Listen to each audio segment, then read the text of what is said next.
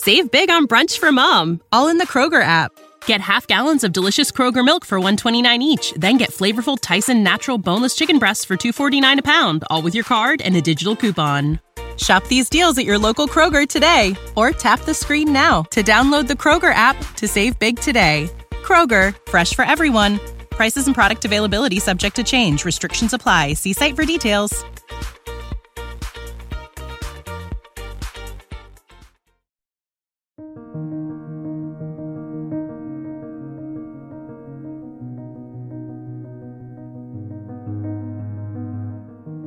Welcome to Foul Play. This series is called My Aunt and the Hitman.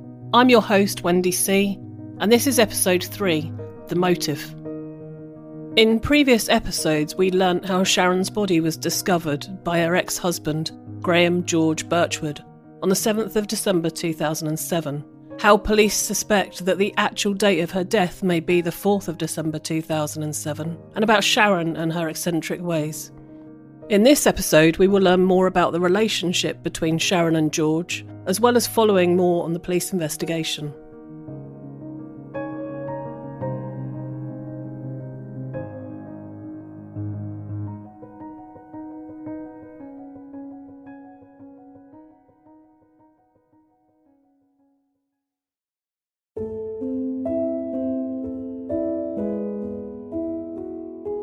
As far as the family were concerned, Sharon and George were married. Yes, it was unconventional. He never seemed to be there. In fact, she once told me that he lived away most of the time due to the location of his work. He had never been very sociable with the family, but would occasionally turn up to family events, where he would stand quietly by Sharon's side and people watch. More often than not with his arms crossed, to make him seem even less approachable, if that was even possible. He was the silent type and wouldn't speak to you unless you approached him. Even then it was short and sweet. Well, actually, just short. They were chalk and cheese. Sharon was loud, always had a beaming smile, would wear bright clothes, and her energy would fill the room. George was as quiet as a mouse, would slip in or out of a room unnoticed and blended into the crowd. I know you're probably all thinking that our memories have been tainted by what happened to Sharon, but I can assure you that we all thought he was aloof and a little odd at the time. And anyway, who are we to judge their relationship? Sharon was happy, and that was all that mattered. Or, we all thought that Sharon was happy anyway. So can you imagine the shock when just a couple of days after finding out that Sharon had been murdered, we find out that not only were Sharon and George actually divorced, but they had been divorced for almost 8 years, since the 10th of February 2000. And yes, there is more. George had remarried in March 2000, a complete cliché, but he married his secretary, Catherine Kang. Oh, wait, I still haven't finished. Not only had George remarried, but he had 2 children with Catherine too. Well, when I found out, you could have blown me down with a feather. Just 6 months before, Sharon had been at my nan's 80th birthday, and back in 2005, just 2 years before her death, her and George hosted a party for her 50th birthday, 5 years after they divorced. Talk about keeping up appearances. There was only one person in the family that wasn't shocked by this revelation. My Aunt Lauren, Sharon's sister. I would say, rather than just in love, she was totally and utterly besotted with him. She couldn't imagine her life without him at all, and it broke her heart when they did get divorced. She never told any member of the family except myself that she was divorced. And the charade was that he would turn up at birthdays or any celebration, he would turn up as if they were still married, so the whole family just assumed that they were still married. Sharon's friend Phyllis also had no idea. I would go to see her after Christmas and she'd say, oh, it's a miserable Christmas and so on. But it was only later I found out that she spent Christmas on her own because he was over with his family at Epsom. This makes me so sad. To think that Sharon didn't feel like she could tell anyone what was going on, especially my nan. Maybe admitting that things weren't perfect to others would break the spell that George had over her, and she wanted to live in a world where the divorce hadn't happened. Like in so many cases where one partner manipulates the other, friends and family see warning signs, but don't want to interfere or say anything for fear of being blocked out. The relationship between Sharon and George was no different. I remember always finding George somewhat intriguing.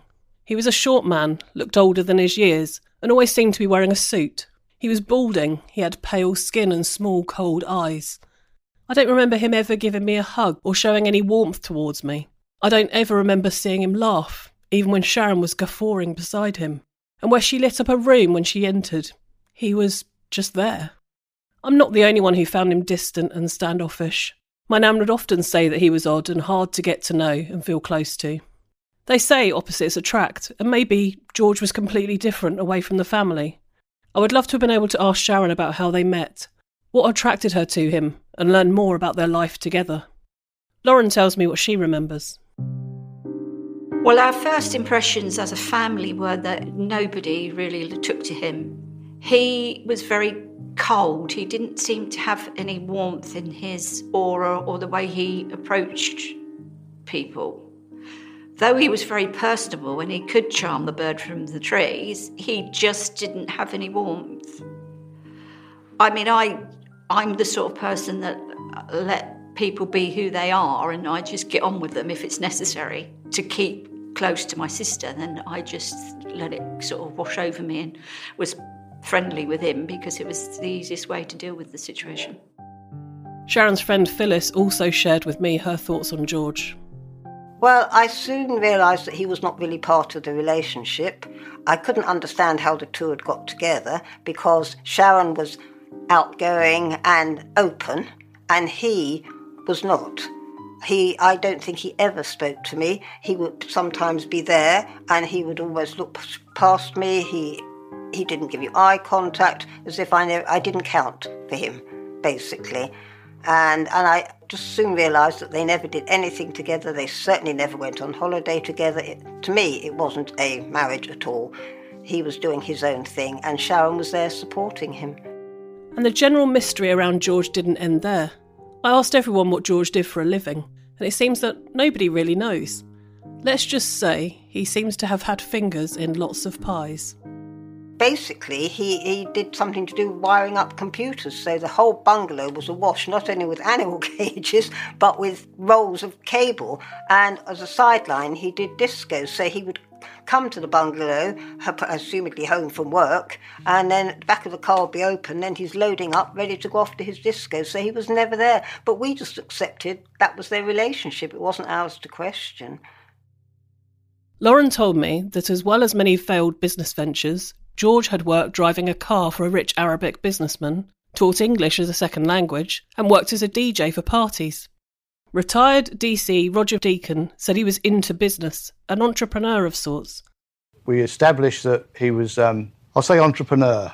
He was very much into business of some description. There was always something going on with George, whether it was setting up an education department for a school. He had businesses out in Thailand. He thought he was very Walter Mitty. He thought he was very into everything and knew everything, was a very business-orientated person. But truth be known, that was quite the opposite.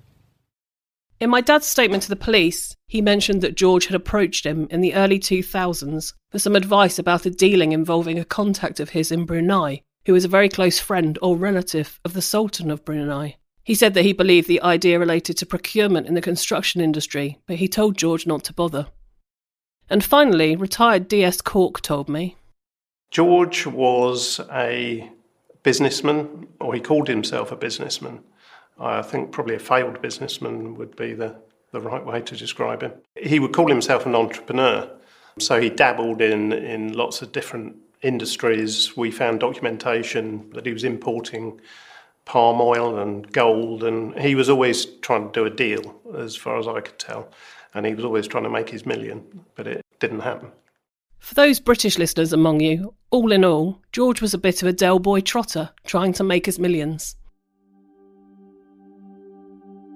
DCI Woodall and her team continued to explore the house, speak to the neighbours and investigate the scene. The items used to bind Sharon were tested for DNA, along with other items of significance from the house, including a roll of duct tape that the police believed was used in the crime. And it was on this tape that they found DNA. The significant thing about the DNA on the duct tape was that the DNA would have been on the inside of the tape as the person wound it around. Tracing her steps back, the police also found CCTV of Sharon shopping in Guildford and returning to the train station. In fact, George told the police that he had dropped her off at the train station on the morning of the 4th of December 2007. DCI Woodall explains what she thinks happened on the 4th of December 2007. Of course, this is just her opinion, based on what was found and her extensive experience. Well, it's a mix of what I do know and what I can piece together. I know that George picked Sharon up for her day in Guildford. He drove her to the train station at Leatherhead, dropped her off. She got the train, did her shopping in Guildford, bought herself a slice of cake from the market and a few other bits and pieces. Missed the train that she was planning on taking, so she called George, I'm going to be late. She caught the train, the later train, got the bus as normal back to the end of Harriet's Lane, and then she walked up Harriet's Lane, having been seen by the neighbour. She went in through the back door, unlocking it as she normally would. She's locked the door as she's gone in. She'd got herself out that piece of cake, tea bag in the cup, ready to have a cup of tea, collected the post. She opened the card from her mum because she would have recognised the handwriting, and then she's torn the stamp off, walked into the bedroom to put it into her little stamp collecting jar, and it's at that point that hit her, because we also believe that she was potentially unconscious when he actually killed her.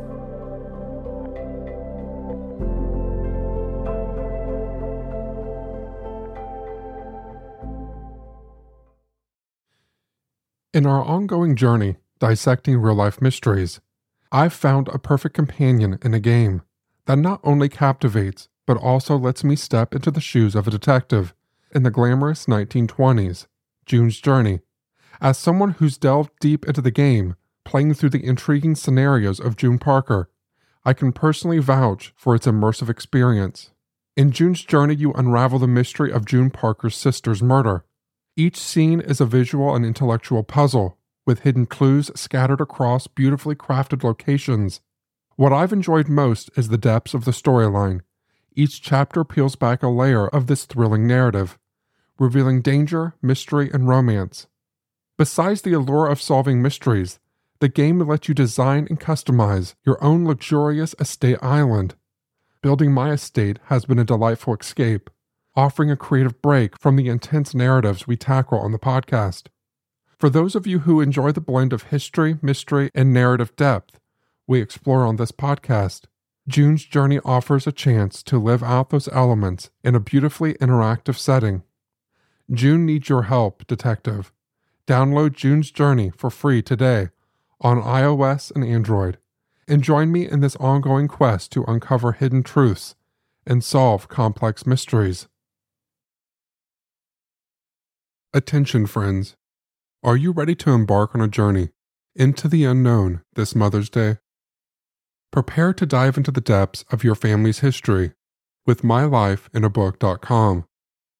Each week, mylifeinabook.com sends intriguing questions, uncovering the thrilling tales of your mom's past, and then she can either type her response or use their voice-to-text feature.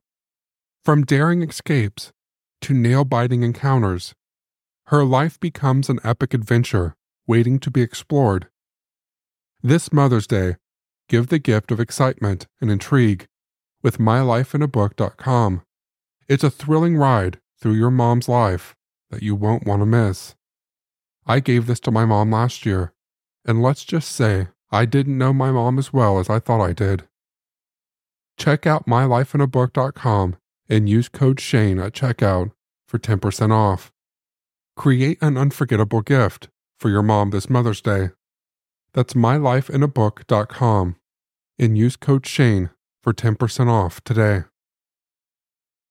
Save big on brunch for mom, all in the Kroger app. Get half gallons of delicious Kroger milk for $1.29 each. Then get flavorful Tyson natural boneless chicken breasts for $2.49 a pound, all with your card and a digital coupon. Shop these deals at your local Kroger today, or tap the screen now to download the Kroger app to save big today. Kroger, fresh for everyone. Prices and product availability subject to change. Restrictions apply. See site for details.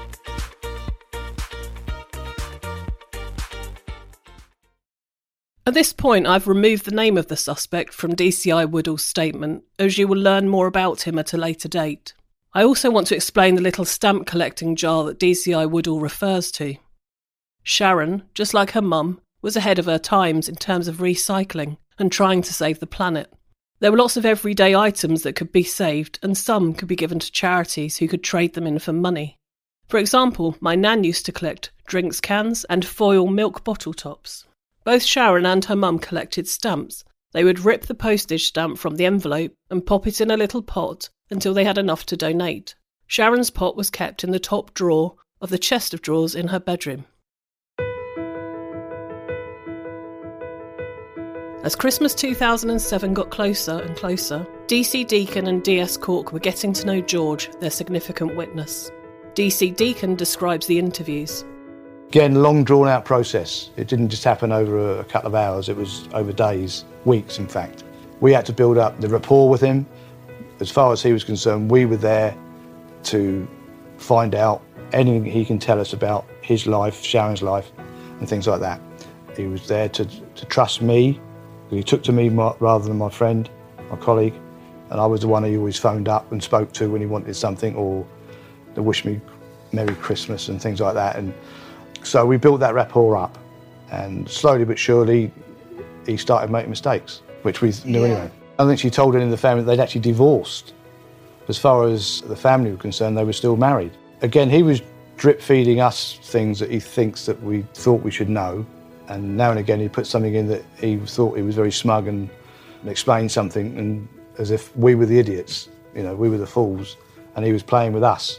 But obviously it was the other way around.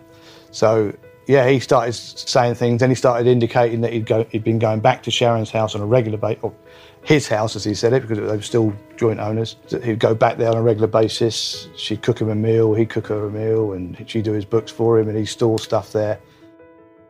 The interviews were painstakingly slow, but these skilled investigators were drawing George slowly into their trap. The trust was growing, and he was beginning to think of them as friends. He thought that they felt sorry for him because he had been the one to find Sharon's body. But the reality was, they were drawing out little gems of information without him realising, very slowly, bit by bit. They asked George about his financial situation, and alarm bells were immediately ringing. One of the questions was about his financial situation and how much money did he, was he in debt? And he explained, he sort of laughed and said he was in debt. He was always in debt, and he was financially up the creek. And obviously that puts us at a nice position where we could start looking at his, again, as I said earlier, that the financial side of him, everything was being looked at anyway. It would become, obviously he was skint, and that we knew that was a motive for the murder of his ex-wife. They say that often murder victims know the perpetrator. So did George murder my aunt? Why would he do that? They were divorced, so what would he have to gain? Well, this is where the next sucker punch was delivered to the family. DS Cork explains. We actually found Sharon's will in the house, but George was quite open about the fact that he stood to inherit the house, and financially he would benefit from her death.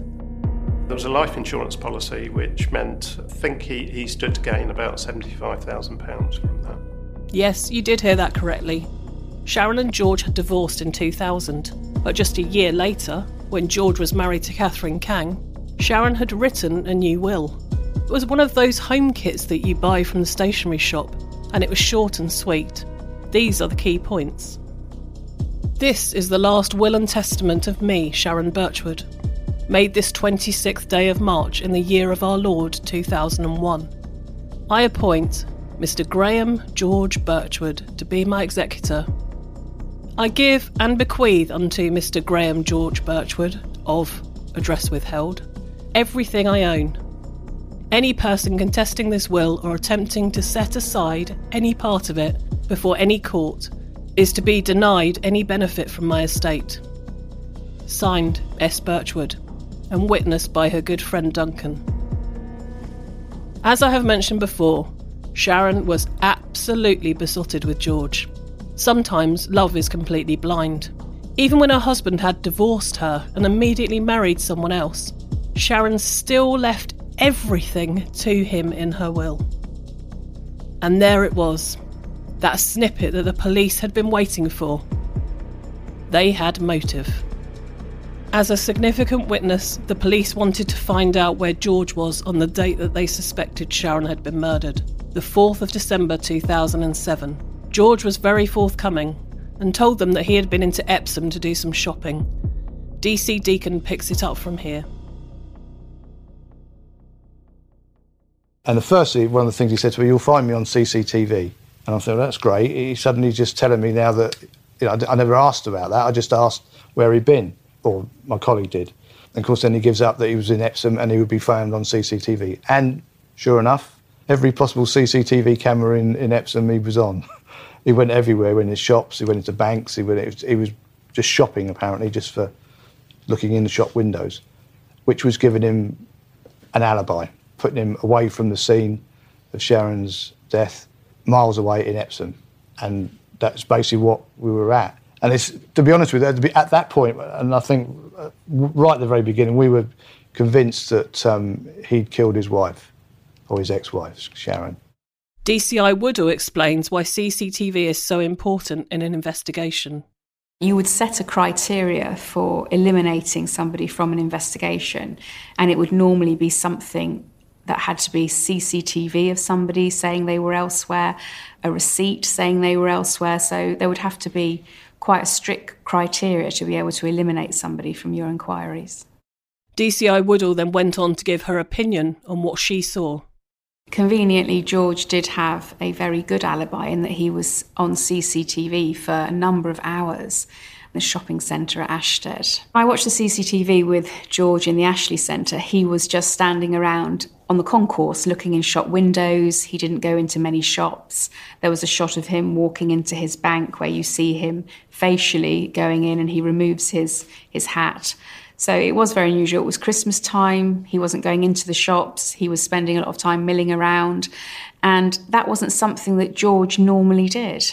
He was a spender, but he didn't sort of say that his pattern was to go to the Ashley Centre every week and he would spend hours there just milling around. So again, why do you need an alibi? So what was George doing in the Ashley Centre on the 4th of December 2007? Was he shopping, or was he creating an alibi for himself? Thank you for listening to episode 3 of My Aunt and the Hitman. In episode 4, the DNA results from the tape come back, and George's interviews take the investigation down a path the police never expected.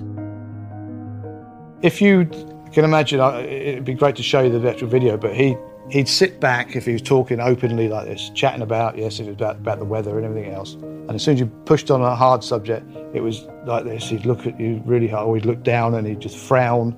And his whole face changed because he knew that we knew he was lying about something. This podcast was written and produced by me, Wendy C. It was edited by the amazing team at Foul Play and Arclight Media. Any profits made from this podcast will go to Friends of the Earth and Refuge, both charities that were close to my Aunt Sharon's heart.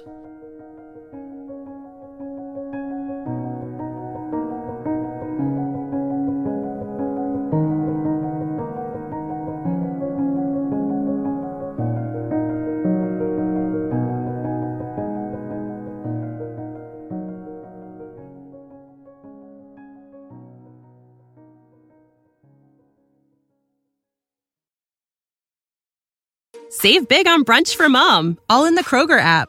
Get half gallons of delicious Kroger milk for $1.29 each. Then get flavorful Tyson natural boneless chicken breasts for $2.49 a pound, all with your card and a digital coupon. Shop these deals at your local Kroger today, or tap the screen now to download the Kroger app to save big today. Kroger, fresh for everyone. Prices and product availability subject to change. Restrictions apply. See site for details.